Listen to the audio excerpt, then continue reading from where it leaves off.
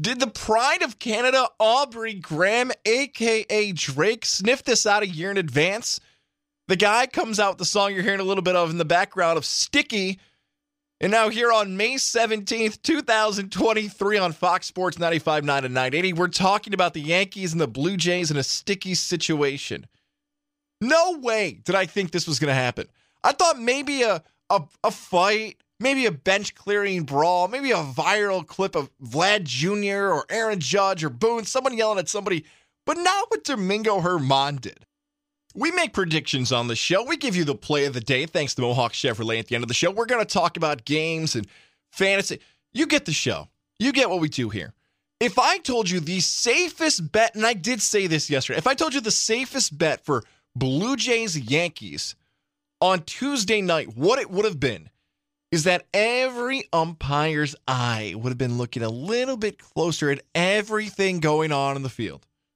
From looks to the dugout, to how guys are interacting coming on and off the field, to some chirping in the dugout. Every umpire was on high alert. And we knew that as fans. We knew that as media members. Everybody knew that going into the game after the Aaron Judge controversial look over to the bench and the Blue Jays admitting their signs got stolen. We all knew that something was coming Tuesday night north of the border. So, New York Yankees pitcher Domingo Germán, as you've just heard, decides to go out to the mound. And as some umpires have said post-game, it's the stickiest hand they've ever seen. Maybe you could get away with a little bit. Maybe you could do your typical move. It's not as goofy as it was a few years ago. Remember when Michael Pineda was like, no, I don't have anything on me. What? And it looks like a kid who said he didn't eat cake and the cake's all over his face. It wasn't as bad as Pineda a few years ago when that was just like, come on, man. What are you doing? But Domingo Germán, you really didn't think anybody would look? I saw the footage of inside the dugout, zoomed in. Germán's like, I don't know why they threw me out. He's like wiping it off in his pants. His pants are a color completely different now than what was just on his hand. He's trying to like get up on the inner thigh so no one's going to be looking. Come on. Domingo Germán, what are we doing? Even the Toronto Blue Jays postgame was a little ticked. Here's the Blue Jays postgame responding to Germán. 6 innings to officially, correctly finish the game. So the message is cheat until you get caught. Right. That's the message that's being sent. Well, I'll say this much, Ken and Ivanka, this series, unlike Germán's hands, doesn't lack substance, right? It's hilarious. Wow. What was lamer? The laugh at the end or the joke made there? Oh, God. That's the definition of cringe. There is maybe a point in there somewhere, though, of that Blue Jays post-game soundbite. Did Domingo Germán really think he was going to get away with it? That, it actually bothers me more today. I'm actually bothered a lot more by Domingo Germán's move last night than Aaron Judge's. Because if you missed yesterday, don't forget you can always listen to Levac and Gaza on demand, Apple, Spotify, 95.9, 980, and that HD radio 1031-2. Nice clear signal wherever you listen in the capital region. This one bothers me a lot more than the Judge thing. Because we can't really confirm what Aaron Judge was looking at, even though we've kind of figured it out. Yeah, we were looking at the dugout. Yeah, we figured out the signs. Hey, let's give kudos for sniffing out our play, sniffing out what we're going to call. That's a part of strategy. We all do it in any type of sport, game, whatever it is. Okay. This is just trying to cheat and getting caught. This is just so obvious. Yankee fan, help me here. Defend your guy, Domingo Germán. Come on. At Tom Goss, TOMG, it was easy. For the haters that are out there for the New York Yankees, for the Aaron Judge haters, because it could be Red Sox fans, right here in your home for the Red Sox. It could be Oriole fan. It could be anybody who doesn't root for the New York Yankees. If you just hate the pinstripes, you maybe tried taking a swing at him yesterday with Judge and saying, see, if it wasn't the Yankees, someone would accuse him of cheating. See, if it wasn't Aaron Judge, this would be a bigger story. You could maybe have sat on that take, which I think is wrong, but you could have tried to build a case anti-Yankee from yesterday. Doesn't take much work today to build that case. When you got 1 million plus views on multiple video clips today across social media of fans looking and being like, I mean, it's something. Yeah. 3 innings, perfect. They checked him out. They spotted it. The umpire said it's the most they've ever seen. Yeah, I would say so. Domingo Germán, according to some reports, apologized to his teammates following the game. Germán's quote, I've got to apologize to my teammates and my team. I'm putting them in a tough position right now after getting checked out of the game. Tossed, ejected. You think? That's what you don't want around your franchise and your team. The accusations of cheating have been around baseball for a long time, but more recently with Houston, and to a lesser extent Boston and New York, but more so Houston and the trash cans and the Altuve tattoo and everything else. But then you get this. Wouldn't it be nice if professional sports, Major League Baseball, can start with this? The rumors that it's going to be a 10-game suspension for Germán. Wouldn't it be nice if you got a stupidity suspension? Look, we're going to suspend you 10 games, but you're so dumb you get another 4. Hey, you kicked a fan.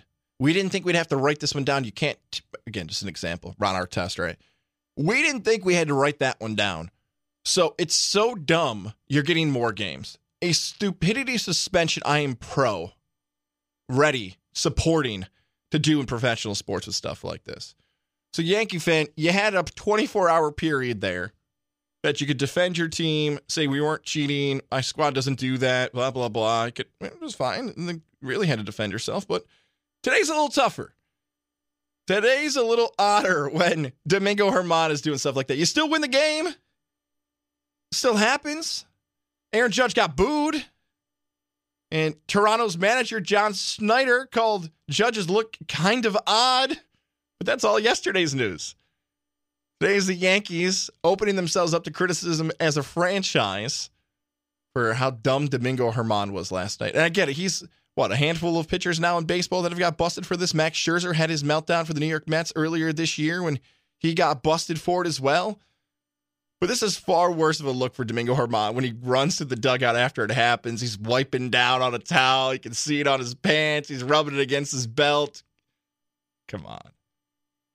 So Yankees win that game 6-3 over the Toronto Blue Jays last night. You can let us know what you think about Domingo Germán. I'm willing to hear someone try to defend what happened yesterday. I don't think that's going to happen. Blatant cheating. I would like to give him 15 games of 4 to 5 games more for stupidity.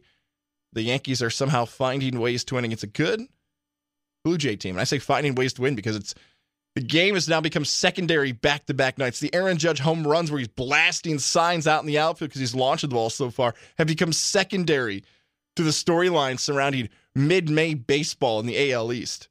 Don't forget, you can always be a part of the show also by calling it at 518-690-0980, 518-690-0980. So you have one New York team trying to get away from the claims of cheating and getting advantages and everything else, and that's the Yankees. And on the other side, the New York Mets are struggling to find some offense. But how about the Mets? We'll say this, taking a page out of the Yankees playbook. Maybe that's too easy here over the last 48 hours. Copying, trying to find an advantage. Okay, I won't even stretch that any further. They're calling up a prospect to add a spark to the lineup. Aaron Judge was this guy a few years ago. Gary Sanchez was this guy a few years ago. Now the Mets have done this. Mark Vientos is joining the Major League Baseball roster. He's been tearing it up in Syracuse. We're going to reach out to our guy, Michael Tricarico, AAA broadcaster for the Syracuse Mets. We're going to offer some insight on what Mets fans can expect out of Vientos, who is scheduled to join the team this week. If you haven't been following Vientos and what he's been doing at the Syracuse level in AAA, top 10 prospect in the pipeline. Guy's been hitting over 330. And maybe more importantly is this stat. He has already, through mid-May, hit 13 home runs in less than 40 games. The New York Mets hit a home run last night. Okay, guys. Yeah, but do you know before last night, the last time the Mets at the Major League level had hit a home run? 56 innings ago. That's right, quick math. 7 games ago. The New York Mets, who were talked about as a World Series favorite coming out of the National League, with Steve Cohen spending as much money as he possibly can. Before last night, they had gone 56 consecutive innings without hitting a home run. You want to talk about power and impact? Vientos has to be that guy. if New York wants to catch Atlanta and everything else. I love this stuff, though. When you get the young prospect coming up to the big leagues, getting the fan bases excited, finding out if he can just be a big-time bat in the order, that stuff New York can get behind and get excited about. Somebody in his early 20s. All good stuff for the Mets. You got to find offense. You've got a power hitter in AAA right now. You hope that you can find that hot streak with him. I looked back in 2022 in that July-August window. Remember when they had, look, Daniel Vogelbach is still there. He's not cranking home runs like he did last season, but the big fella, the lefty, it felt like every single night in late July and early August was cranking home runs, and he was on every highlight you could find. Now, can you get that many highlights that fast? The expectations might be too high, and Vogelbach right now has got less than 3 home runs in May. But this is what the New York Mets need, something different, something unique to add to this lineup, and it seems as if this could be the guy, Vientos, the power hitter from Central New York, coming up to help out the Mets offense. So there you go in the New York baseball world. You've got the Yankees, another night with the cheating accusations being thrown out there. The New York Mets are struggling, but they're looking towards the future. 6.5 games back from the Atlanta Braves, so still definitely a lot of baseball left to be played. We know that, and Atlanta's really good right now. So Yankees making headlines, Mets making headlines nationally. Oh, yeah. We mentioned this a few minutes ago here on Fox Sports 95.9 and 980. We are the home for the Boston Red Sox. You can listen to Red Sox baseball right here. Coverage tonight gets underway again at 6:10 with the first pitch set for 7:10 against the Seattle Mariners. And Seattle picked up game 1 in this series, but how about Boston ending that 4-game losing streak against Seattle last night? Red Sox fan, you're probably thinking, like, hey, what about us? We were one of the hottest teams in baseball just a few weeks ago. And we evened out. We lost 6 of the next 7. But what about us, guys? Give us some love over here. Boston is 3 games above 500. 23 total victories. 23 is a significant number because less than 4 wins in the win column, they'd basically be in first place in every other division in baseball except the NL West, the Dodgers. Oh, yeah, and the Tampa Bay Rays in their own division. Everybody else is sitting around that 25, 26 mark. Here's Boston at 23, thinking everything's going fine, and they find themselves in the basement of the AL East. We'll find out how the Red Sox can, I guess, change their ways, continue to be more competitive, find a way in which this team can keep pace with Tampa in New York, in Baltimore, in Toronto, and stay at least relative on a national scale. We know regionally, Red Sox fans, there's a lot of love here, even in upstate New York in the capital region.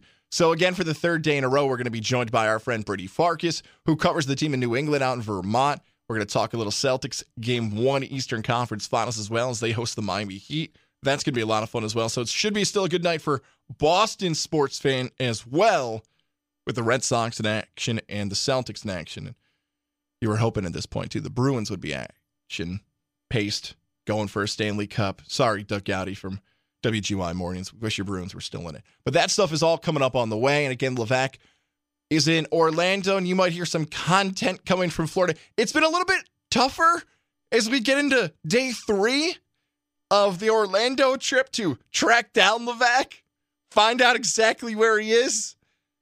I got a text from him the other day that somehow he had turned into the genie from Aladdin. His face was blue, and I'm like, boy, might be a little bit more difficult to get some content out of him today, will it?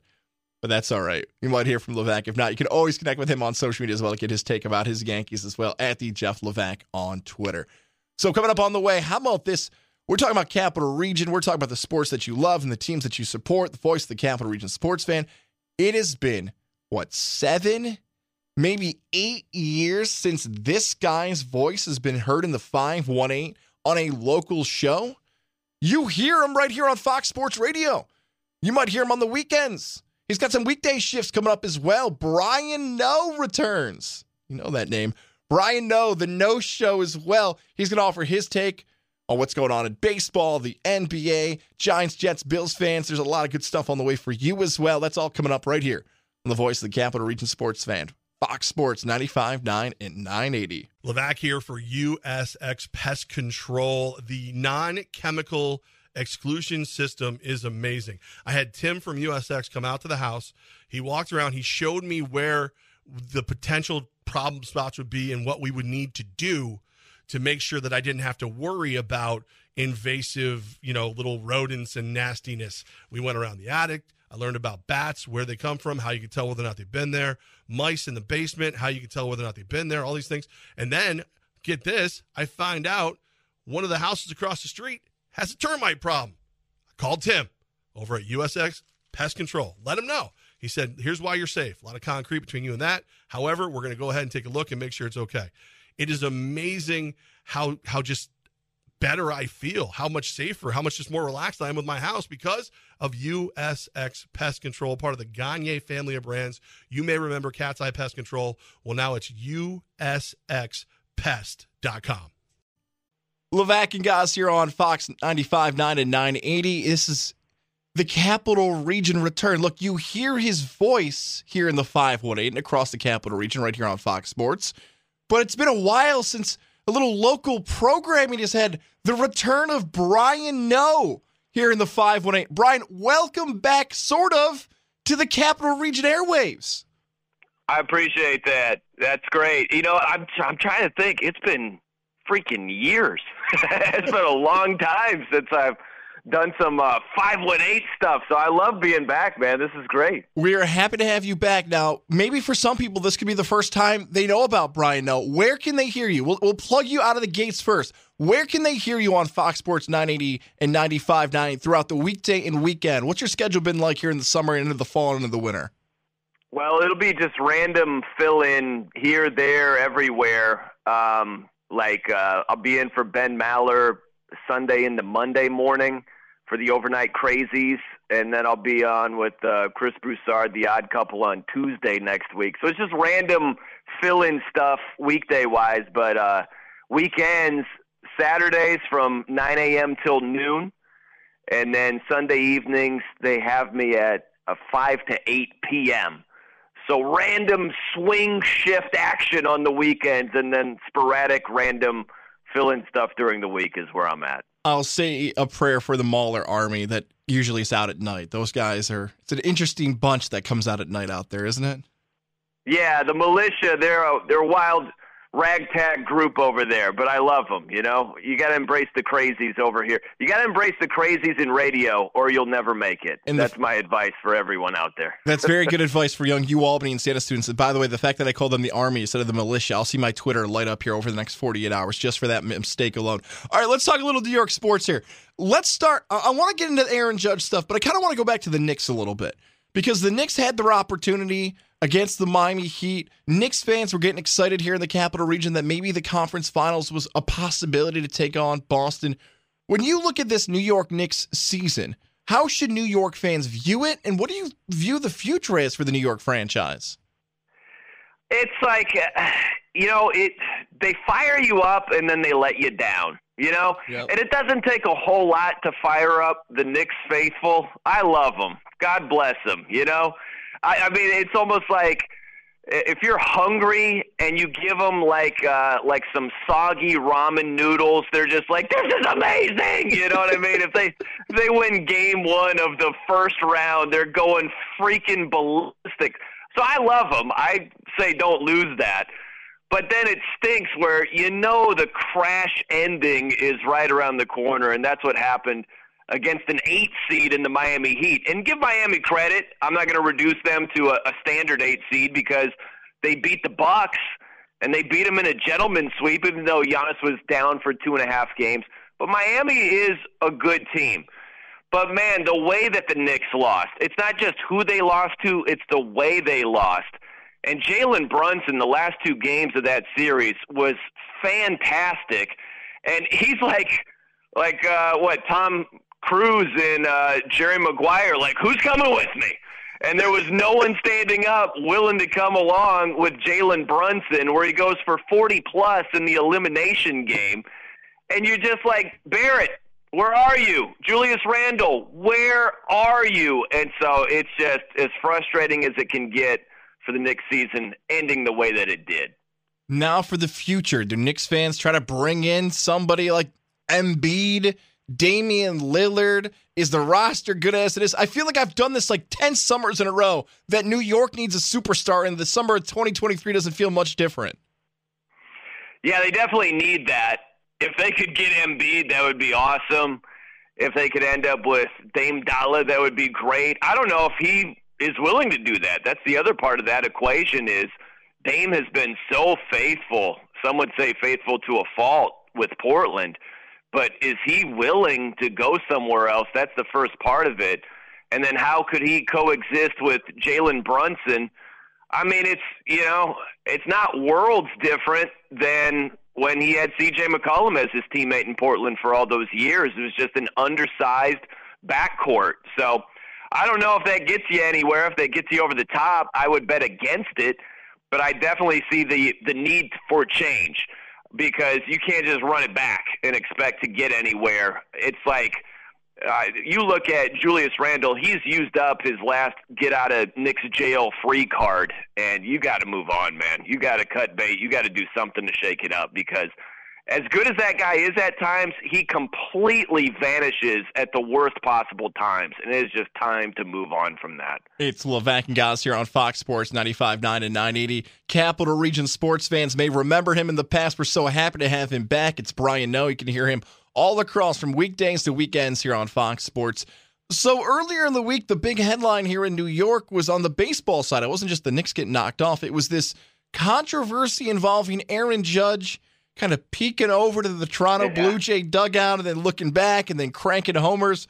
What did you make of the Aaron Judge, and I'm going to put it in air quotes so Twitter's nice to me, sign stealing involving the Blue Jays and the Pinstripes? Well, I think that he's got to have some crazy, peripheral. I don't even know how to say that word. Peripheral? How do you say that? That's it. Oh, it trips me up. Peripheral, I think is what it is. His peripheral vision must be out freaking standing. If he's just glancing over and trying to pick up signs, he did it for a second and a half. I don't know how he'd ever pick up anything that way. I know the conspiracy theorists are out there because he did hit a home run in that at-bat, but his version was, hey, they were still squawking about balls and strikes, and he just happened to peek over. I don't call foul on that because even if he was peeking over for some signs, I don't know that he could actually steal them that way. I think that his sign stealing would be – he'd have a PhD in sign stealing if he's stealing signs while looking not really cross-eyed, but his little side view while he's doing that. I don't see him being able to pick up signs like that. Maybe I'm naive, but I don't think he's got game like that. I don't know what hitter who does. I'm trying to think in my head here. What Avenger has that eyesight? Is it Iron Man? Is it Hawkeye? Did he get some type of superpower? I know he's big like the Hulk, but I'm with you on this. It would have to take some type of Avenger-like superpower to have that go that fast into his mind to pick up the sign and swing it like that. Yeah, and I think it's one of these things in sports, right, where a lot of the calls, when you slow it down frame by frame, it just seems so much different. If you play that in just live speed, it looks so much different because everything that I've seen is in super, super slow-mo. And it seems like, oh, gosh, he can, basically do his taxes in the same amount of time where he was looking over to the dugout. It was like, it was like Chris Rock said in Bigger and Blacker years and years ago. It was a little, that's all it was. So I don't think he picked up anything that quickly. So we've got the Yankees doing this. The Mets are trying to find their footing. But let's take a little step back overall for baseball in 2023 because it's fun now in mid-May where rather than us talking about the storylines of baseball is too slow and they've got to change things and they got to fix this and they got to fix... They've actually changed things, and for most fans, they're enjoying the new product, especially the pitch clock and how it's changed the game. For you, what have you made of the recent rule changes in baseball, and are you enjoying how it's changed the product? I do, yeah. I've loved it overall. I think that the pitch clock has been great. I think just the amount of action that you get, and I don't know about you guys, I used to, the way I used to watch baseball, if I had a game on in the background, I'd just be on the computer. I'd be reading something. I'd glance up. There was a pitch, and it's like, okay, it's going to take who knows how long for the next pitch. And now it's not like that. It keeps me focused on the game a lot more. And there have been plenty of times where I look up and I'm like, man, we're in the 5th inning already? And that's a good thing. I know the counter arguments where you go to the game and you just want to chill and you want to watch it. And I don't know anyone who's against more bang for your buck and just more action. Like, I don't know about you. I would rather have a game that has more action and is 2.5 hours than a game that's 3 hours and the action is more spread out. That's just me. I'm totally for more action, keeping me engaged. It's an ADD sports world, and you can't have that many lulls in between all those pitches and expect people to stay plugged in. It's just not going to happen. I thought it was a needed change. I think it's been fantastic for the game. I'm totally with you on that take, too. Looking at baseball, maybe you did stuff in the background doing work, and all right, I'll step out of the room and go do something that'll be in the same inning. Not the case. And for fans who've gone to the game, you used to hop in the line for the beer, the hot dog. Oh, maybe I'll miss a few outs. Now you're up there. You might miss an inning or two if you get in too long of a line. It's changed everything when it comes to the product. Brian Noe joining us here on Fox Sports Radio 95.9 and 980. Now, the NFL kicks off in a few months. We're post the NFL draft, but we know football is a 24/7, 365 sport. The most recent news involved the NFL schedule release. Looking over the NFL schedule, is there a game or two that pops out to you? Is there one big headline from just a few days ago where you think and say, boy, it's only 4 months away, but I'm so fired up for this game to come? Well, I'm fired up for anything involving ball. When the NFL rolls around, I'm watching. I don't care who it is. But the thing that caught my attention the most is them trying to shoehorn the Detroit Lions into a team that supposedly matters. You know what I mean? Right. I was like, okay, fine. I love Dan Campbell. I love them on Hard Knocks. I love the stories. I love that they're grinders. But the first game of the year, I mean, trust me, I'll be watching it from beginning to end. And it might be a great game. But in terms of the matchup and the build-up heading into the game, you can't tell me that Jared Goff taking on Patrick Mahomes. I know we're building this as far as the quarterback matchup. I know they're not on the field at the same time. But a lot of these games are promoted with the quarterback matchup. Goff versus Mahomes is not as good as Burrow versus Mahomes, Josh Allen versus Mahomes, on and on and on. That game, I looked at their home schedule for the Chiefs. I can't sneak the Lions in the top 5. You got the Eagles. You got an international game with the Dolphins. You got the other teams that I mentioned, the Bills and Bengals. Like, I don't know what they're doing. I really don't. So I'll be watching Lions-Chiefs from beginning to end, but I can't tell you that's the best matchup that they could have kicked off the season with. I was surprised about that, but I'm really curious to see how that game goes because they would love to see the Lions be a good team in the NFC and kind of pick up where the Packers might be leaving off as they lose Aaron Rodgers.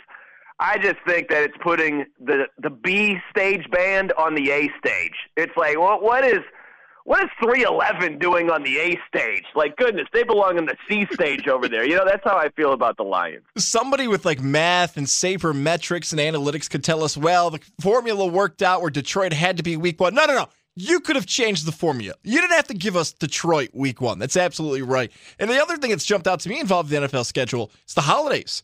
You've got action on Thanksgiving, New Year's Eve, Christmas, Black Friday. It seems like if you want to spend time with your family, it might be a good distraction if you don't want to spend time with your family because the NFL's got every day covered, it seems, in 2023.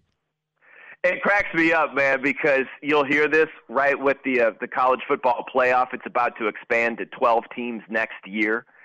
And there are a couple of weeks, the first 2 weeks of the playoffs, they will go head-to-head with the NFL.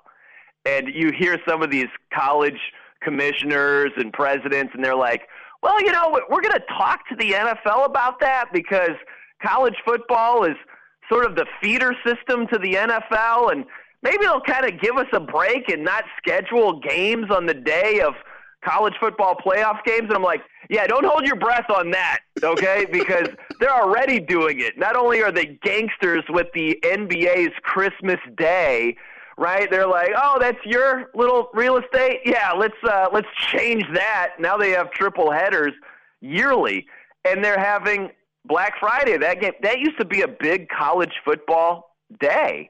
And so it just cracks me up. The NFL, they are trying to just get every piece of real estate, and God bless them, it's capitalism at its finest. But I just love these college commissioners that are like, yeah, for the first round of the playoffs, with 3 games going up against NFL games, we're going to talk to them and see if they can kind of help us out. Yeah, they're not going to. Newsflash, they're not going to be doing that. It has been long overdue for Capital Region sports fans to have this local 518 connection back on local radio here on the Fox side. Brian Noe, you can catch him weekends, weekdays. Follow him on social media for all the updates, his takes, and more. We are so happy to have you back. And trust me when I say this, this will not be the last time your phone rings and you get a text message from Levac and Gaz. Levac is not here for this interview. I know you guys have worked together in the past. He's out in Florida right now enjoying the Disney weather. He will be back again soon. You'll be back again soon. Thank you so much for doing this, man. Looking forward to continuing this relationship on Fox Sports for the future. Guys, anytime, man. I love talking shop with you.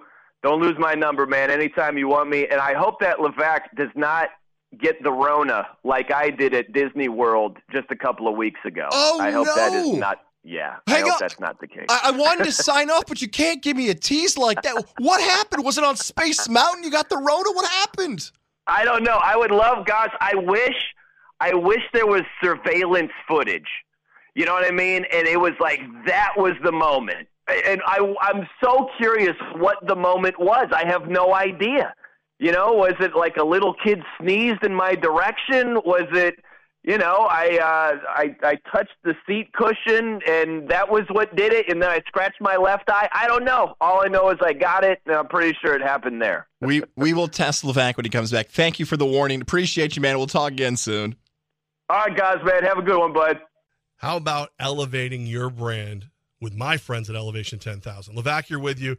And when I talk about elevating your brand, it's the things that you may not think of, or maybe it's a couple things you did think about, but you didn't think of the whole package and how you can take where you are and leave that in the dust and go all the way up. Elevation 10,000 can do it all for you, whether you're talking about the apparel you wear in the office, apparel you sell, uniforms for Little League, signs, marketing. They do marketing. They're an award-winning video facility. They do videos for companies, whether it be for promos or commercials, and they have a wall of awards for what they've been able to do.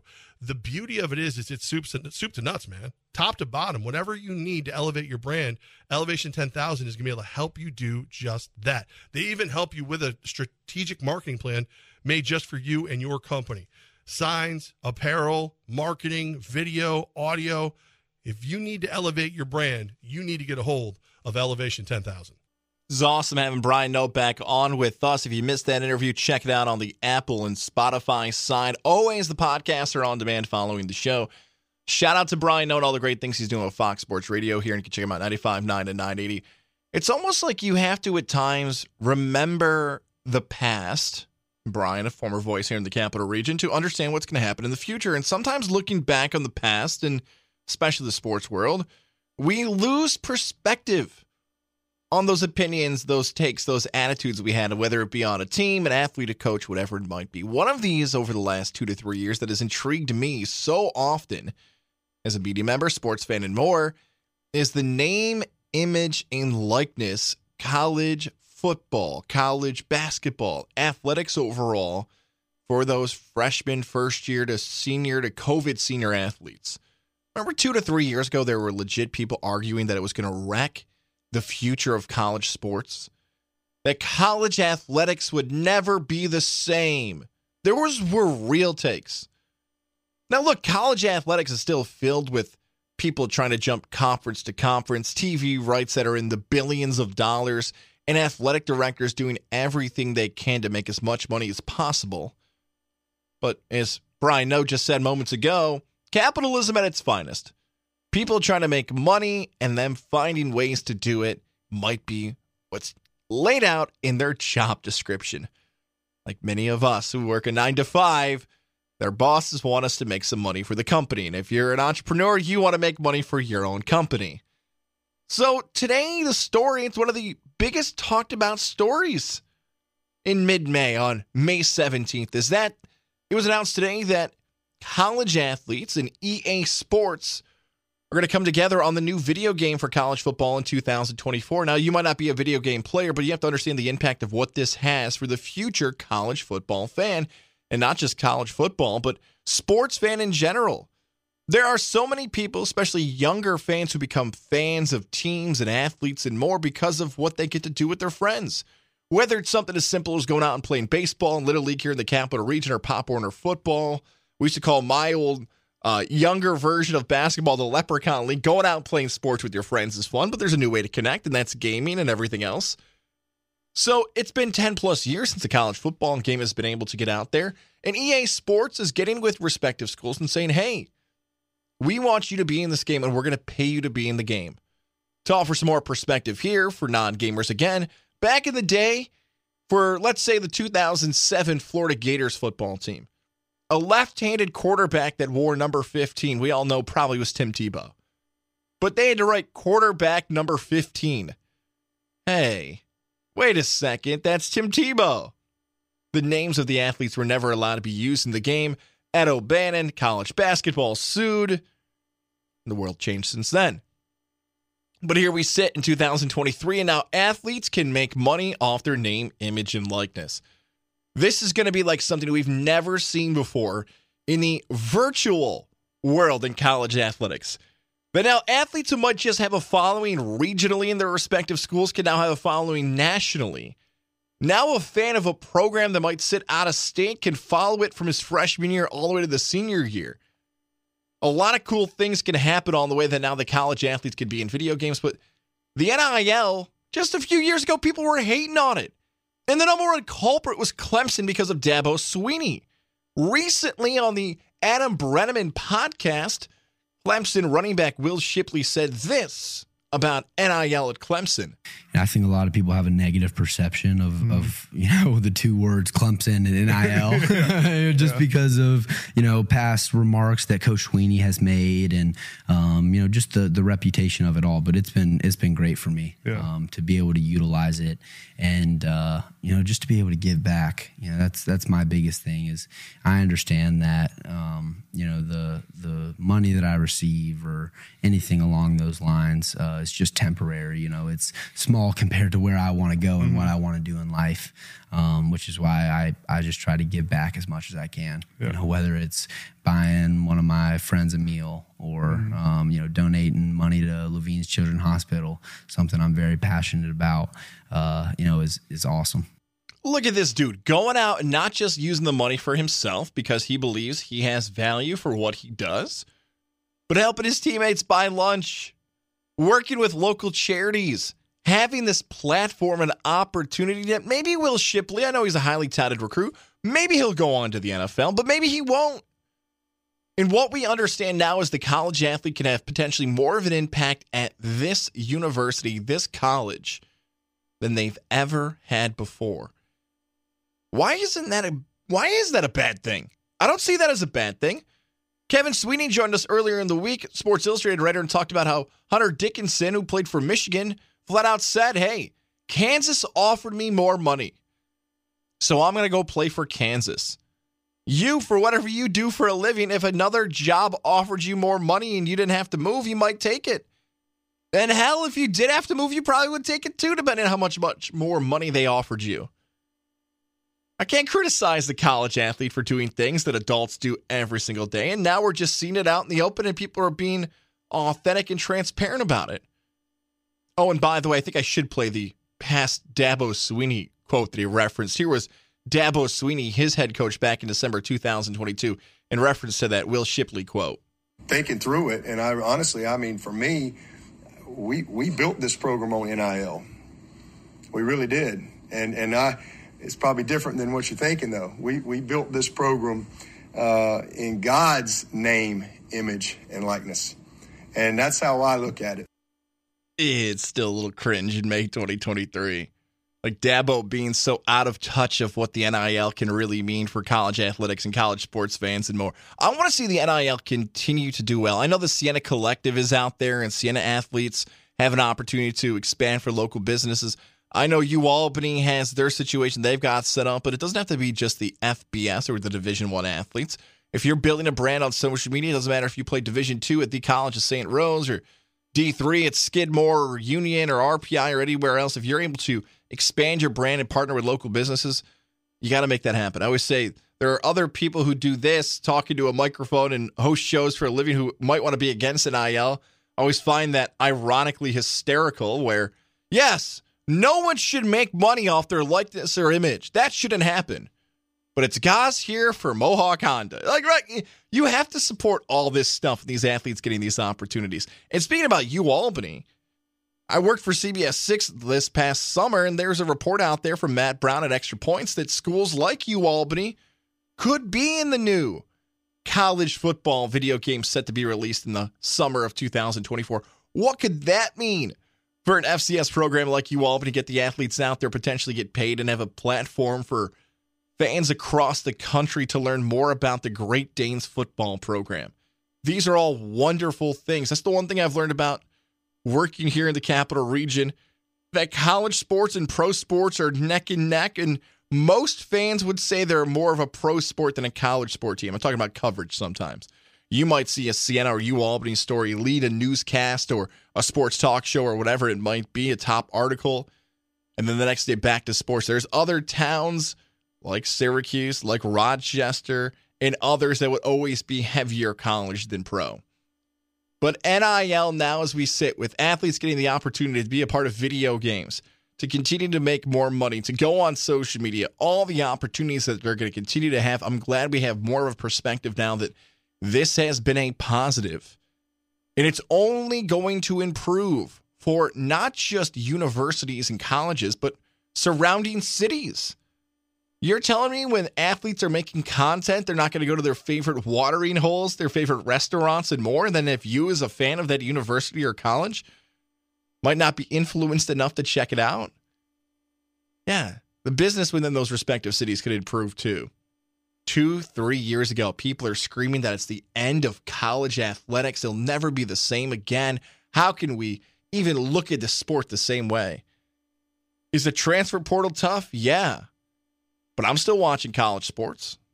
Has it affected you that some kid can go out there and give his teammate a lunch now and no one's going to have to yell and scream about it? It didn't make sense years ago when Todd Gurley and Johnny Football were being suspended because they were signing footballs that other people could make money off of. People didn't blink an eye that Caleb Williams was a part of the Disney upfronts this week. Can you imagine in the past if that was so blatant to just have a college athlete say, hey, this guy right here is one of the reasons why we're having success now. This college athlete. So go NIL. Let's continue to have this happen. Let's continue to see this happen for the future and see these college athletes find more ways. And let's bring back the college basketball video game too. It's Levack and Gaz here on Fox Sports 95.9 and 980. If you're following Levack on social media, today is the day. Today is Around the World at Epcot. I just mentioned Disney. He is doing the Around the World right now. Please tweet at him, at the Jeff Levack. Have him send me a voicemail. Have him send on the free iHeart app. Levack, let's get your take. We see the pictures and more. Who knows? Maybe Fox Sports 980's Twitter handle might retweet you too. So reach out to him as well. We'll see if we can grab him for the 4 o'clock hour. But coming up on the way, our pal Brady Farkas is going to join us, talk about the top four at 4, talk about the NBA playoffs, Red Sox, Yankees, and more. We got the play of the day coming up as well. You're listening to Levack Gaz, 95.9 and 980 Fox Sports Radio. Hey, it's Levack for the Integrative Sleep Center in Boston Spa with Dr. Fred Dreer. My man, Doc Dreer. Here's the situation. I was the worst sleeper. I had severe sleep apnea. My snoring was a registered form of torture by at least 6 different sovereign nations. That's how bad my snoring was. My energy level was in the toilet. I was angry all the time. And it all just went right back to the fact that I wasn't sleeping. The snoring was too much. I would stop breathing in my sleep. I didn't want to do the mask. I didn't want to go have surgery. Luckily for me, Integrative Sleep Center in Boston Spa, Dr. Fred Dreer had the answer. It's a custom-made mouthpiece that keeps my airway open. So the snoring is greatly reduced. I don't stop breathing because I'm getting all the air I need. And I don't have that compressor engine in the side of the room making all the noise with the mask. It is a win-win, win-win-win. The Integrative Sleep Center with Dr. Fred Dreer in Boston Spa, 518-885-6185. They're helping me sleep better. They're going to help you sleep better too. It's time for the top 4 at 4 with Levack and Gaz. The 4 biggest stories in the world of sports brought to you by our friends at Mohawk Honda. Mohawk Honda, where they always go out of their way to please you. We are joined by Brady Farkas. He's back in the 4 o'clock hour. We love it. We keep asking him back. For some reason, he keeps saying yes. Brady, welcome back. Day 3 here on the Fox Sports side. I haven't gotten my paycheck yet for the previous 2 days. It seems What's as going on with that? Your connection's cutting out. Wait, what happened? I think we'll have to go back. That's odd. Story number 4. Hopefully our by the way, yes, sure. I have to ask. Okay. I have to ask real quick. About money? What's the weather like there? It's snowing today in Vermont. Snowing? Yes, snowing today. This type of weather right here in the capital region, I will put up against anywhere in the country. Now, it's a little like mid-50s, I believe, but like when you get a sunny, even a little partly cloudy, 60, 70 degree May through August day, I'll put this weather up against anybody. So I got the long sleeve on right there. No snow, nothing that wild. It was 36 when I woke up this morning and snowing. God, 36? Yeah. All right, what's number 4 now that I've derailed you enough? What's number 4? Pat Mcafee. This has been blowing up the sports world. Hopefully we won't get a fine from the bosses here talking about another network, but it has dominated the sports world. The former Indianapolis Colt punter is leaving his non-traditional media job and has decided to join the worldwide leader. Pat McAfee, over 5.5 million views on this, is the lead story on New York Post sports page.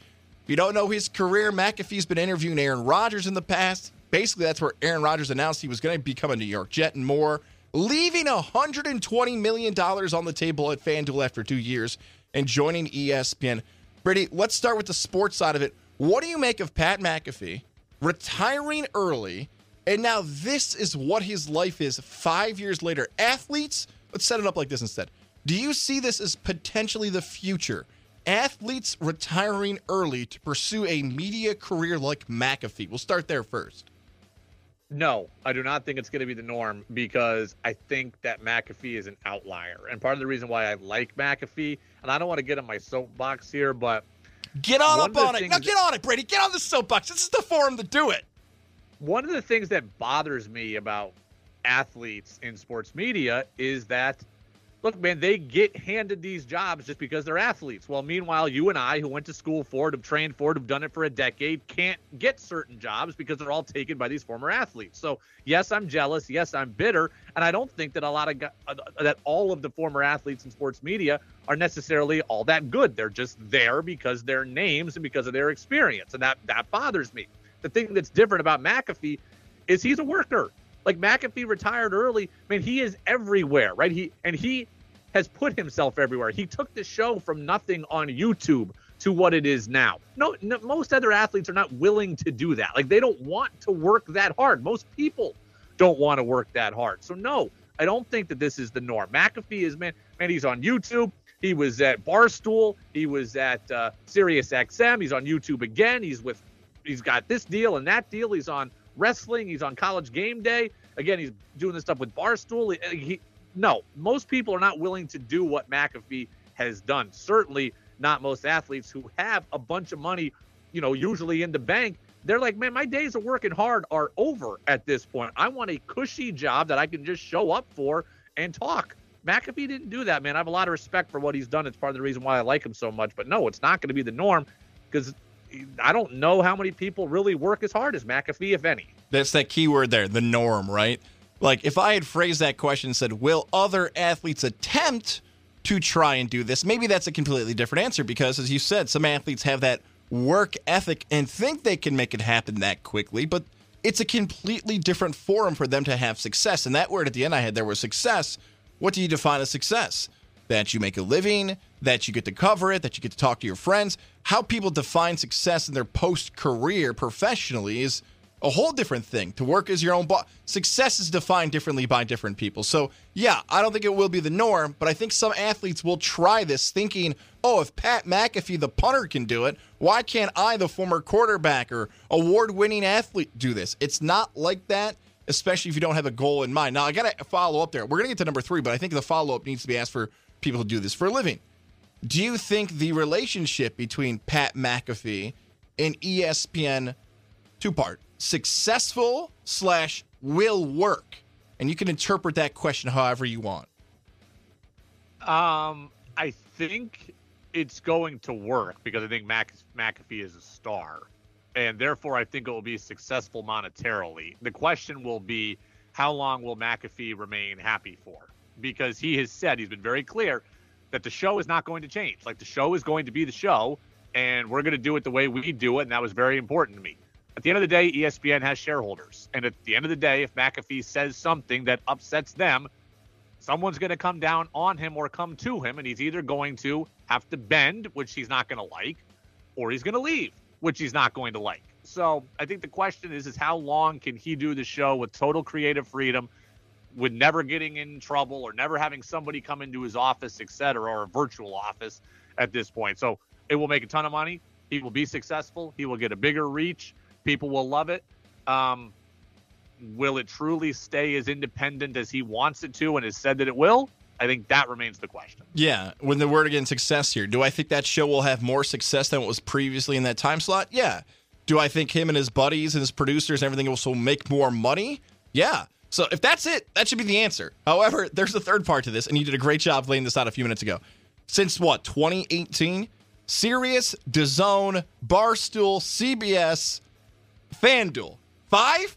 Brady, nobody does that. Nobody does that many outlets that fast ever in this sports world thing, unless they're not doing well, which makes him an outlier too.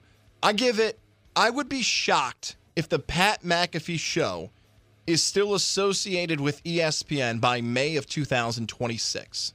Like, I don't think it lasts more than 3 years, because what we've seen is that Pat McAfee and that show has a track record of not sticking around and wanting to be independent and wanting everything else. And they are eventually going to tell him what to say. So unless he's making enough money, and I know he just welcomed a child into the world, maybe he's like, you know what? I'll back off. I'm getting the bag, as kids say.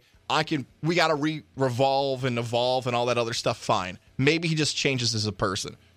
But I don't think that's going to happen. Like, there's nothing that I've seen over the last 6 years that says, oh, yeah, he's going to do it this way now. So, yeah, he loves the announcement post. I get that's a part of our gig. Like, you got to get the algorithm, got to beat it, got to cheat. It's a part. I don't think anybody loves the announcement to the announcement up to something seasoned, quite like Pat McAfee.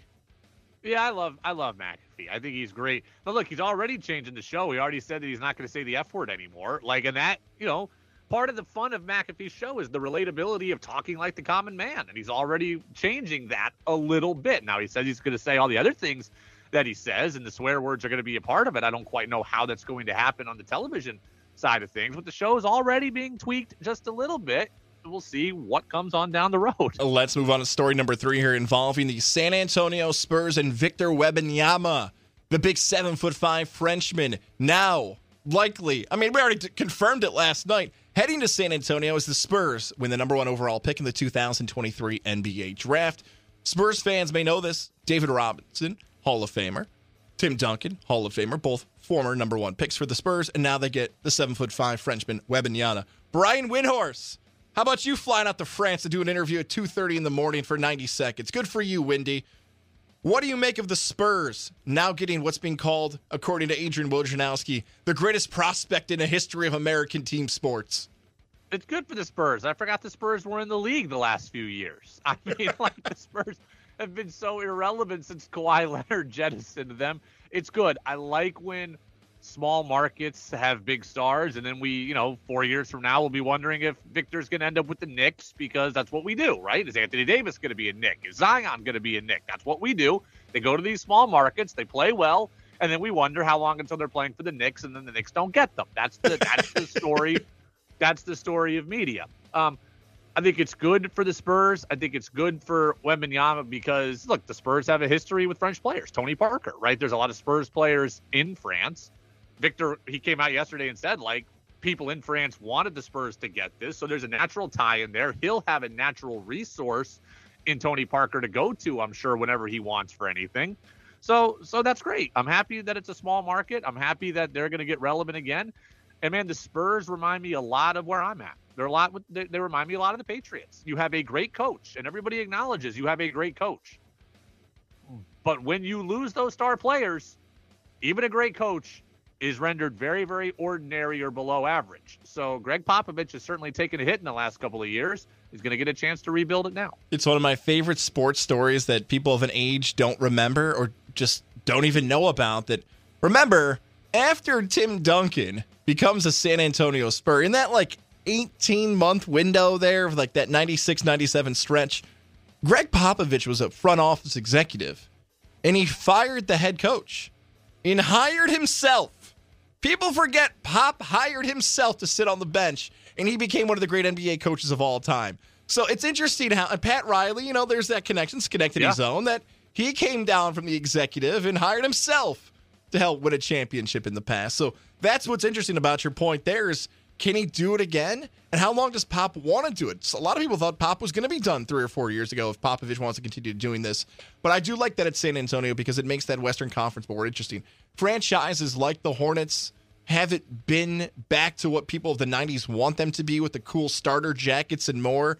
I don't know if Charlotte would have worked. Houston is really rebuilding, but they've had success back in the 90s as well.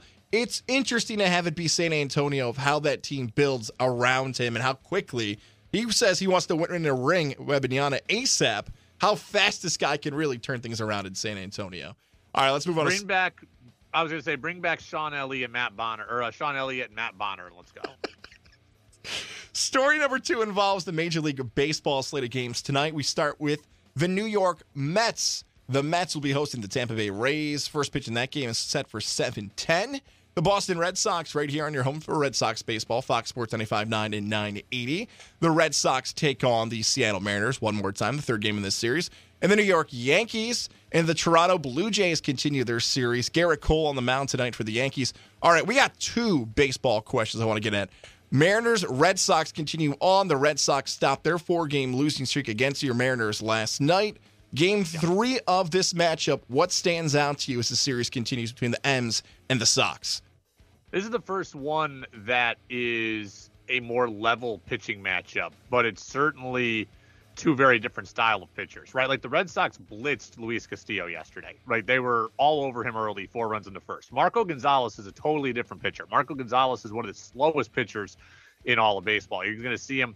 He's going to top out at 91. He's going to live with the changeup, the curveball. He's going to throw it a lot of the time. So he's certainly a guy that if he makes mistakes, they're going to get hammered. He's also a guy that can frustrate the hell out of you and generate a lot of ground balls to shortstop. I don't know which Marco is going to show up, and I don't know what the Red Sox approach against him will be. But the Red Sox have a clear advantage in this game that they didn't have in the other 2, and that he's immensely more hittable than Kirby or Castillo. And as for Bayo on the other side, young pitcher, right? Going to be prone to walking guys, making mistakes, etc. But he dominated the Braves his last time out. I think he went 6 or 7 innings and gave up 2 runs against one of the best lineups in baseball. He has the ability to carve through this lineup, just like a lot of pitchers have the ability to carve through the Mariners lineup. He's a guy who draws comparisons to Pedro Martinez, stature from the Dominican Republic, has a great changeup, worked on his changeup more with Pedro this offseason. He's going to throw 96, 97 miles an hour. He's going to feature that changeup. If he is in the strike zone, he has the ability to do what pitchers do against the Mariners, which is dominate. So I think this is one that I would sit here and say the Red Sox have the advantage in that they didn't have the last 2 nights. When it comes to headlines across the AL East, if you're a Boston Red Sox fan, you're sitting back thinking, hey, we were one of the hottest teams in baseball. We finally ended our losing streak. We had lost 6 of 7, 4 in a row, and now we're back. Things look to be good. That would be a really good headline. But because of everything else happened in the AL East, that doesn't even stand out because of what happened last night. We led the show off talking about this. And if you missed it, Apple, Spotify, you can go back and listen to Levac and Gaz on demand. Domingo Germán, Yankees defeat the Blue Jays, but Germán's tossed after 3 innings because of the sticky stuff on the hand. Former pitcher, 2nd day in a row, we get to talk about the pitching landscape with you, Brady Farkas. Domingo Germán's ejection. I call it he should get a few games for a stupidity rule. What did you make of Big Zero getting tossed last night for the Bronx Bombers? I wasn't watching it live, so this is kind of like I'm kind of going back now and looking at it. The umpire said it's the stickiest hand he's ever had, like he's ever felt. So it's something going on. Like we saw this with Scherzer, right? And I believe Scherzer. He swore in his kid's life. So like I believe Scherzer. I'm not saying that I don't believe Germán, but obviously these guys are trying to push the limit on what they can do, right? Rosin mixed with rubbing alcohol or whatever. Bottom line is I don't even care about it from Herman's standpoint. I'm not a Herman fan. It's just a big deal for the Yankees, right? Like the Yankees don't have Rodon. They don't have Frankie Montas. They're missing a lot of their bullpen. Severino is supposed to come back hopefully this weekend, but we're not entirely sure about that. This is just another major league starter who's not out for the Yankees. And when you are in last place, fourth place, bouncing back between the two, you can ill afford to have that. So the Yankees need to be as whole as they possibly can. And they haven't been that. And this is another example of it. So, yeah, it's a big deal. I don't know if he's telling the truth or not, but it's a big deal that he's going to get suspended. He's going to be out 10 games. And the rule is they can't even replace him on the roster. So they're going to play with 25 players instead of 26 for those 10 games. And that's a big deal, too. Remember Michael Pineda a few years ago where Pineda's like, no, on his neck. Right. Oh, no, I don't have anything. And then Pineda's all over his neck. And he's like the kid who ate the cake. And he's like, no, Mom, I didn't eat the cake. Frosting's all over his face. It wasn't that bad. But there's clips now that are going viral of, no, Domingo Germán didn't have anything on his hand while he wipes it off on his belt and on his pants. And it's all completely different colors now. How dumb. That's what I've been trying to figure out today. You know every umpire is going to be looking at it. You know every camera in Toronto is going to be looking at something fishy going on because of what happened with Judge and the Blue Jays and the dugout and everything. To go and do that thinking you wouldn't get caught is baffling to me here on this. Here's what I've never understood. I've never understood pitchers' need or want for pine tar or anything else because I can tell you confident I have never once used it and I've always been fine. Like baseballs are very slippery when they first come out of the package. Anyone of your listeners who's ever played baseball and ever pitched from ages 10 through 20 knows that when the umpire pulls a brand new ball out of his pocket and hands it to you, that ball is slick and that ball is tough to throw. But Major League Baseballs aren't fresh out of the package. They are meticulously rubbed up with special dirt that comes in from Costa Rica to give them a tact so they're already worn in, so they are already easy to throw. These are not fresh out of the package baseballs. Like I have pitched my entire life, right? Youth league, high school, college, men's league, doesn't matter. Baseballs that are fresh out of the package are terrible. They're hard to throw. Those are not given to you in Major League Baseball. So why pitchers feel the need to have this stuff, I just don't get. Don't tell me it's about grip. You didn't pitch with this stuff your entire life leading up to the majors. You didn't need it then. You got drafted without needing it. You got signed without needing it. You pitched your entire life just rubbing some dirt on it. The baseballs are far better than you ever grew up with. I don't know why pitchers continue to try to do this. We went so long here. Believe it or not, that was still story number 2. Number 1 is the NBA playoffs. Game 1 last night involving the Lakers and Nuggets. We've got game 1 tonight, Celtics and Heat. Let's break all that down coming up. Brady Farkas is going to hang with us. We're going to talk about what happened in Nuggets-Lakers, what it means for the rest of the series. And if you're a Celtic fan, if you're a Heat fan, we're going to give our take on what we can expect in the Eastern Conference Finals as we get closer and closer. Thankfully, no hockey today. Brady Farkas joins us next and continues to roll on here on Levack and Gons on Fox Sports 95.9 and 980. We are talking a lot of hoops here on Levack and Gons. We got the Western Conference Finals that wrapped up. What an amazing game that was. And we're going to preview a little Celtics Heat with our guy Brady Farkas. He covers the Celtics out in Vermont and New England and everything else. Celtic fan, hang on for a second. We will talk about the big game coming up. South Beach's squad, the Heat. But first, let's recap Lakers Nuggets because that game last night, you and I are interested here in this life cycle. I feel like that's been our theme here in this 415 segment of us aging and becoming more older and experienced. But I'm still struggling here, Brady, almost 24 hours removed from this game. I don't know if I can, in my entire life, 30 plus years on earth as a sports fan, can compare any basketball player to Nikola Jokic. I don't know who he compares to. He was unreal. And if it wasn't a game 1, if that was a game 6 or a game 7, we're talking about that as one of the great performances in NBA playoff history last night. Does he compare to anybody that you can think of in your lifetime? Well, I'm stealing this from Mike Wilbon, who was on the ESPN telecast at halftime with Greeny and Jalen Rose, and I hadn't really thought about this stuff until I heard him say it. So I'm going to steal his thought. There's elements of Bill Walton. There's who's predates us, but there's elements of Bill Walton. There's elements footwork wise of Hakeem Olajuwon, someone who I do remember watching growing up. Not quite as pretty as Hakeem was with the footwork, but equally efficient. And then you add in this outside game that's kind of Dirk Nowitzki-esque. I mean, he's really just taken the best parts of Hall of Famers and future Hall of Famers and is morphed into this kind of cyborg out there on the court. And I disagree. It doesn't have to just be, it won't be as memorable because it wasn't game 6 or 7, but in terms of playoff performances, it can still be one of the best, even though it came in game 1. Jeff Van Gundy was saying yesterday, this is one of the best basketball games he has ever seen live. And that's a guy, in the game for 40, 50 years at this point. So what Jokic did was incredible. Typical NBA, they almost gave it away and everybody makes a run, but ultimately the Nuggets win. They're up 1-0, just like I thought they would. And there's no blame to go on Anthony Davis. There's parts earlier in that game where I'm texting, I'm in the mass text, and I'm like, Jokic is eating his lunch right now. But then you got to go back and recap the game, and you think, Anthony Davis is an all-star. Anthony Davis is a really good player, and not every possession is going to be on him. I don't know if we can blame Anthony Davis. Sometimes the old Michael Jordan against Portland in the 90s, the shoulder shrug, it felt like you got to shrug and be like, what do you want me to do? How can you slow this guy down? Is there at all any blame on Anthony Davis's defensive performance last night?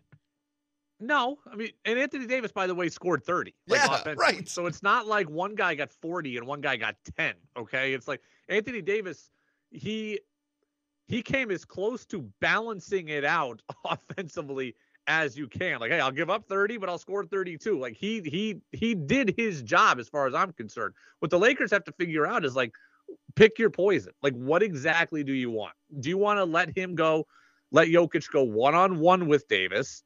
And look, most NBA players can score one-on-one. Like gifted NBA players score one-on-one. So do you want to let him go one-on-one and let him go for 46, but try to limit everybody else?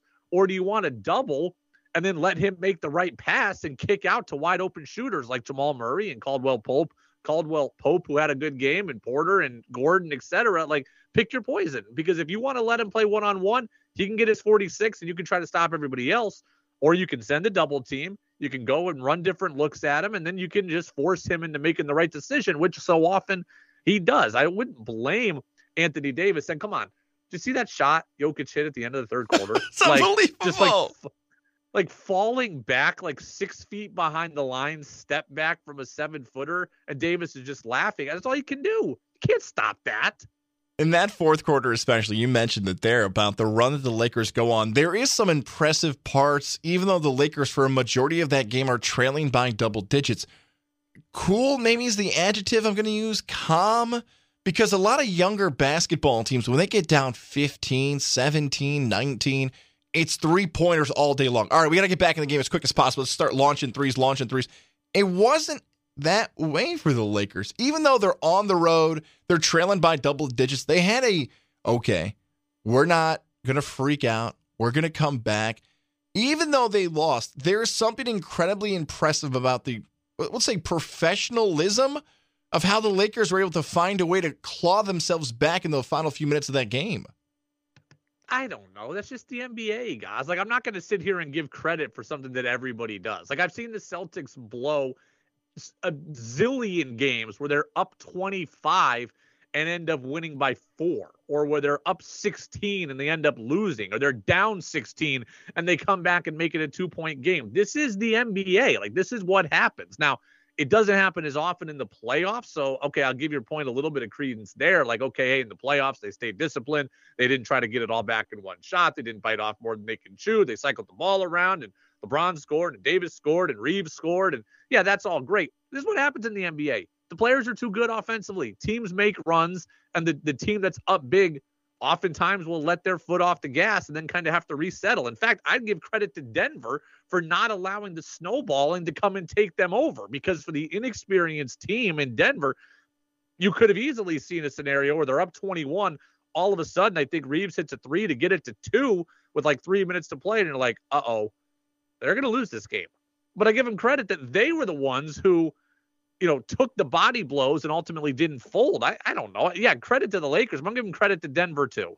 after everything that happens in game one, has your opinion before the ball tipped off now changed how you view this series after the Denver W and how that game played out? No, Denver in 6. I just think Denver is a better team. I think they are a deeper team. Now, Van Gundy was raising a good point about Denver's bench, maybe, needing to step up a little bit. But I just look at it and say that Denver right now has the best player on the floor at this time. Does not mean that LeBron's not better than Jokic, career-wise. Of course he is. But right now, Denver has the best player on the floor today. I think they have the best guard on the floor in Jamal Murray. I think they have the ability to play defensively. And yes, they have an inexperienced head coach, but so do the Lakers. So I think that Denver wins in 6. I'll say Denver wins both games in Denver. I'll say that they split in LA, go up 3-1. And I'll give them a bad loss in game 5 on their home floor, and they go close it out in LA in 6. I'll see them staying 5 games. Denver wins in 5, and LA picks up a win game 3 to get a 2-1, and we'll wonder what it can be.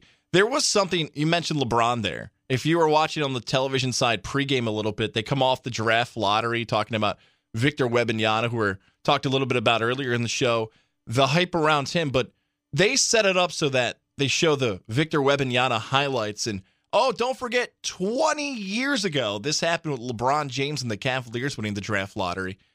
20 years ago. The fact that we're still talking about LeBron James as the best player in most of his career, 99% of the time, 95% of the time, still being the best player on the floor, even though Jokic was last night. It's crazy to think that LeBron is still in the spot 10-1 in his career in conference finals. And both you and I are leaning towards Denver. And we know people are going to start coming out and the Michael Jordan stands and everybody else. No matter what the result may be, if LA loses this series, the blame's going to go on LeBron, no matter how well he plays and everything else that's happened here. But there is moments like this where I step back and I'm like, I know Denver's the better team. I know Denver played better. They have the best player on the court. But there's always just LeBron on the court where it makes me double take and wonder, man, this guy's done it for 20 years and I'm going to pick against him? Does that ever feel that same way to you as a fan where you're like, in a media member where it's like, yeah, but they do have LeBron?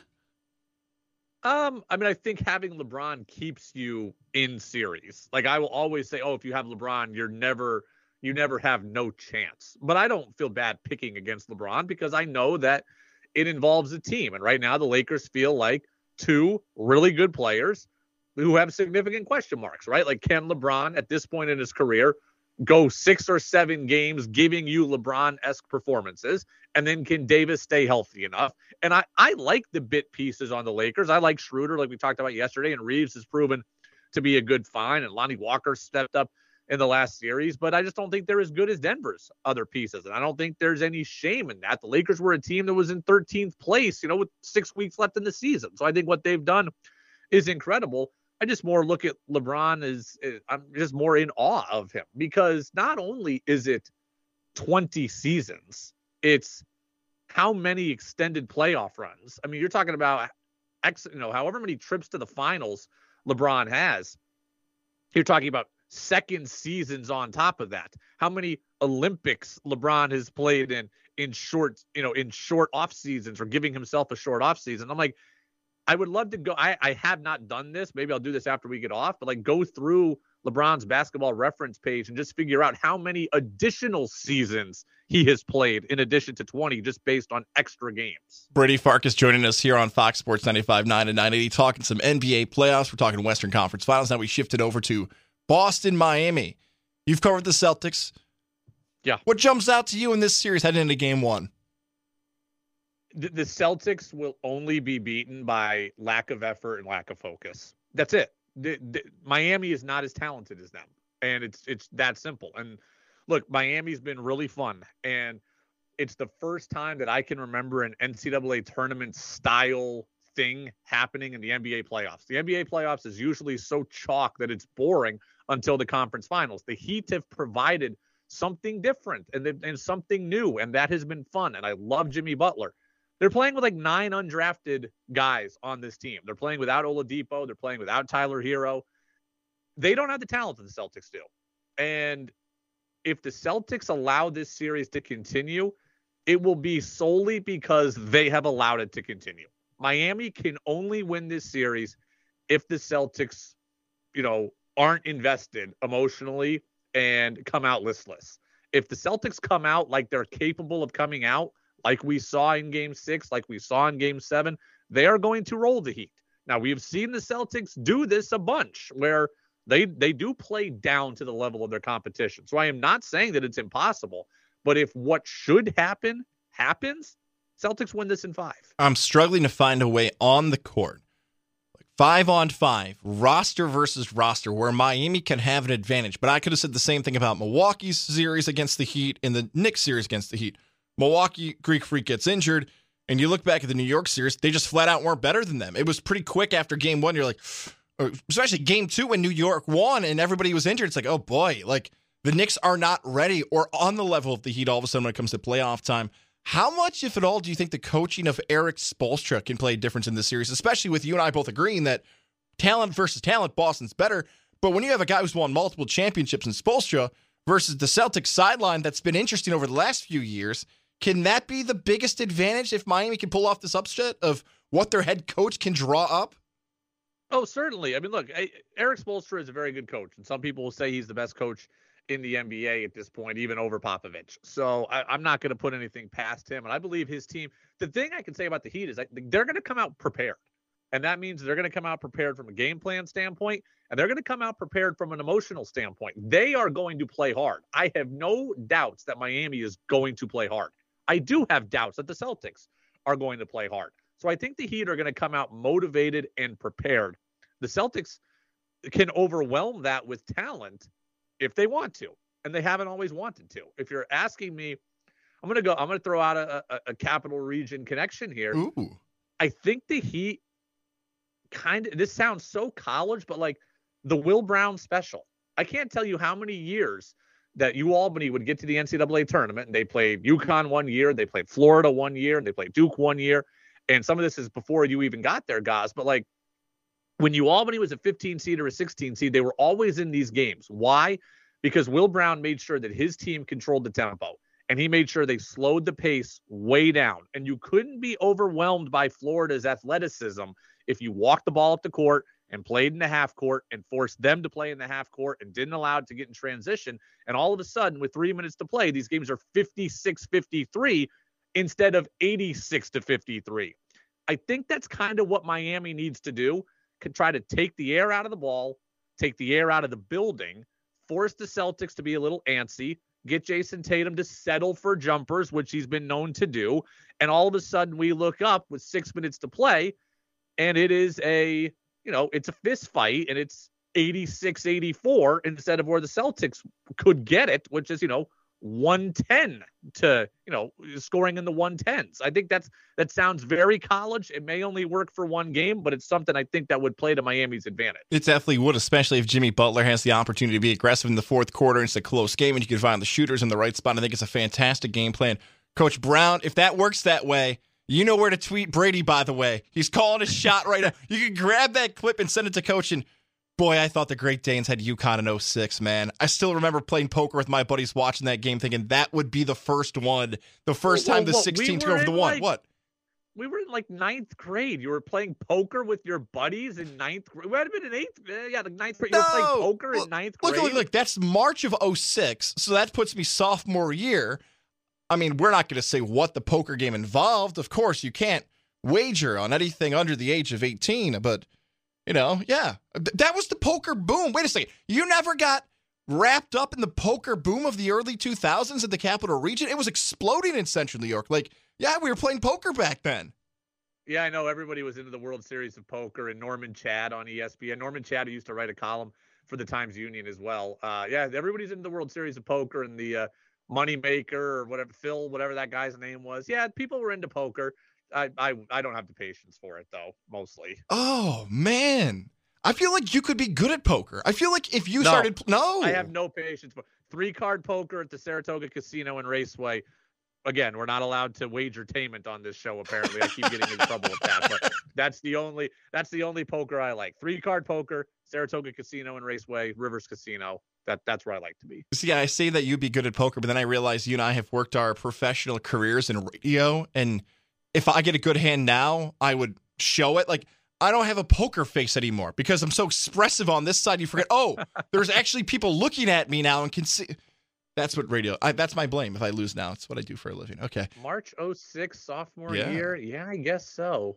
I really thought it was freshman year though. That's okay. That's fair. Like they're up by like 15 in that game, right? 17. How high did the lead get? Right. Junior year they got the 13 seed. And everybody thought they was going to win, and they got blown out by Virginia. Yeah, remember that UConn team? I believe had 6 professional guys eventually on the squad, and they got clipped by George Mason in that Elite Eight game. It was an awesome series. But Brady Farkas, we appreciate your insight today. You are back again tomorrow. Talk more hoops, to talk everything in the sports world. We will catch you again tomorrow. Thank you, Brady. Appreciate your time as always. No doubt. Before Brady heads off, he's got some love for the Mohawk family. He's a Capital Region guy. We love Mohawk. Kind of love seeing everybody yesterday. Shout out to John in service. Saw our guy Jordan, Nick, and Nate, and everybody helping me get that oil change. They got a lot of construction going on now at Mohawk Honda as well. They're upgrading. You got so many cool things that are on the way this summer at Mohawk Honda. But the most important part is that it's people that you can trust during the car buying experience. If you're looking for that new vehicle like Lydia out in East Greenbush, who gave some love to Levac and Goss when she bought that new minivan. We appreciate Lydia showing us some love. Make sure to stop in and work with that great staff from Greg Johnson, Cam McKenna to Brian McKenna, Lindsey Harrod, and so many amazing people across the board. MJ, man, love talking to him, chatting it up with him as well. So many people that you want on your side when you make that big move. Whether it's the certified pre-owned vehicle, maybe a 2023, maybe Lydia who wanted that minivan, whatever it is, Mohawk Honda will help you find your ride. My pilot's sitting right out here in the parking lot. Cannot wait to drive it over on May 30th, and we're going to be broadcasting live from Glenville. It's Mohawk Honda, where they always go out of their way to please you. Play of the day coming up next and more on the way here on Fox Sports 95.9 and 980. You're listening to Levac and Goss.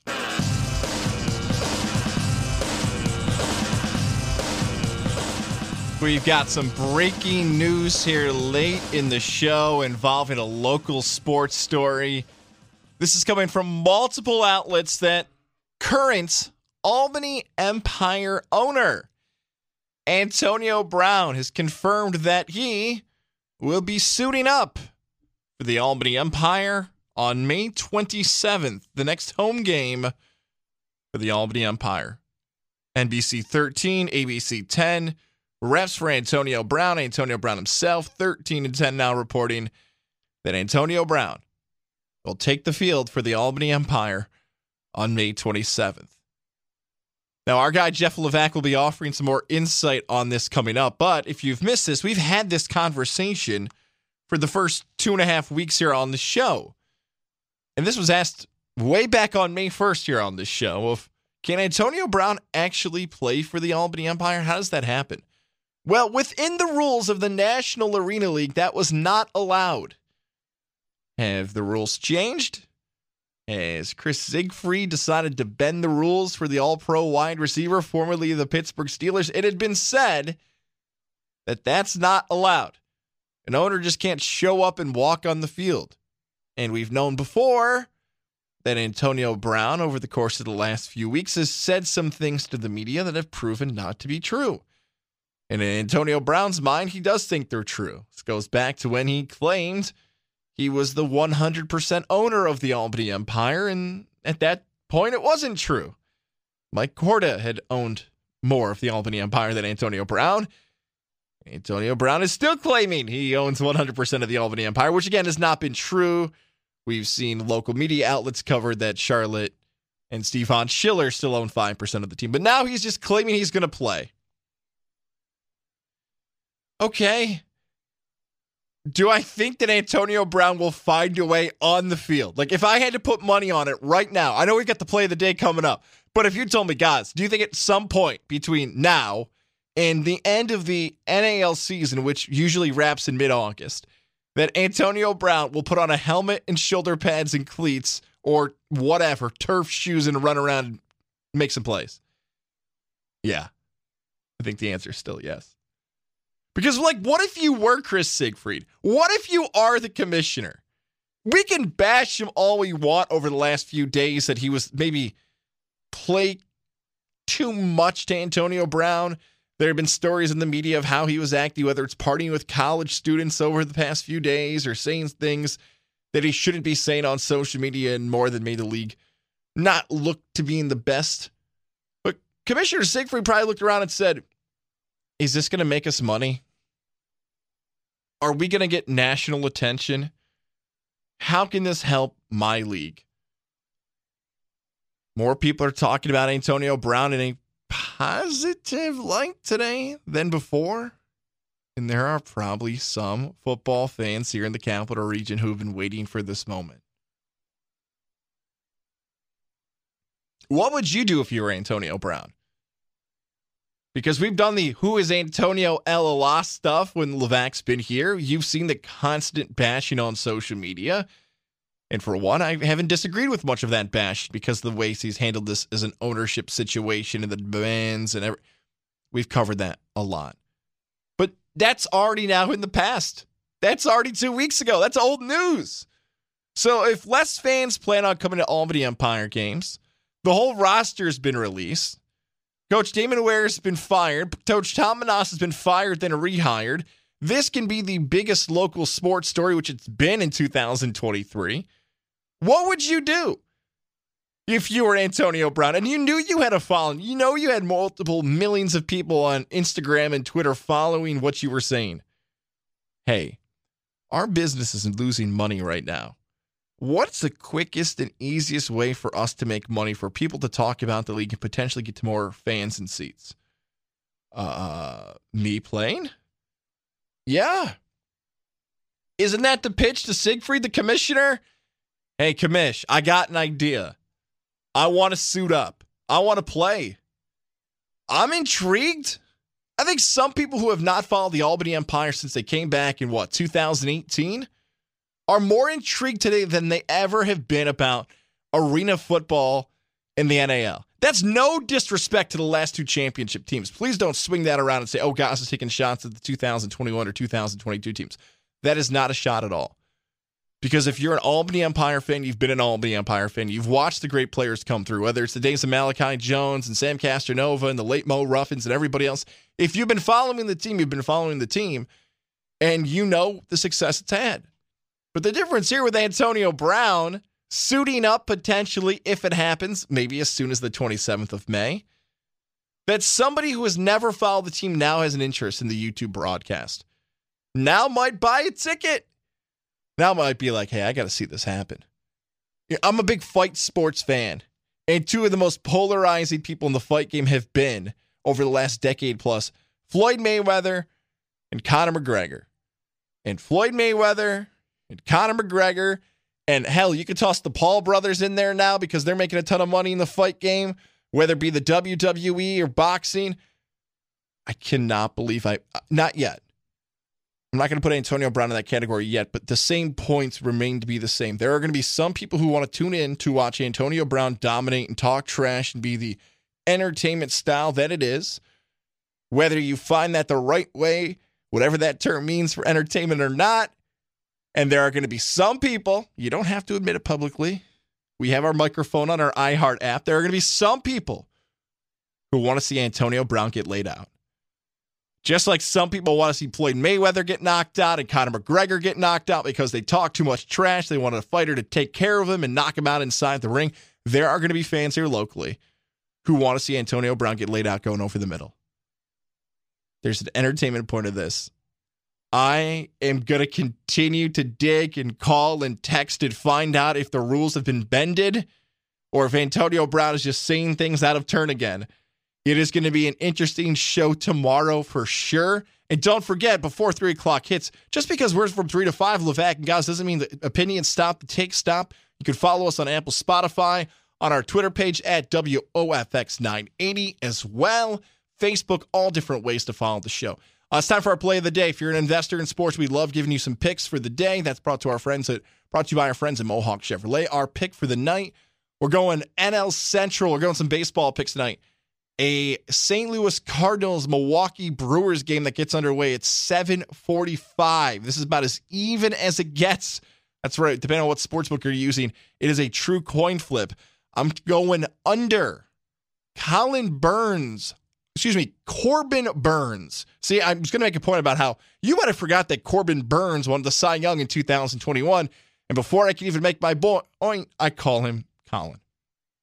Under 8 runs. Brewers, Cardinals. Corbin Burns on the mound. Matthew Liberatore on the mound for the Cardinals. All right. Covino and Rich is on the way next. It's a little Vagn Guys here on Fox Sports 95.9 and 980.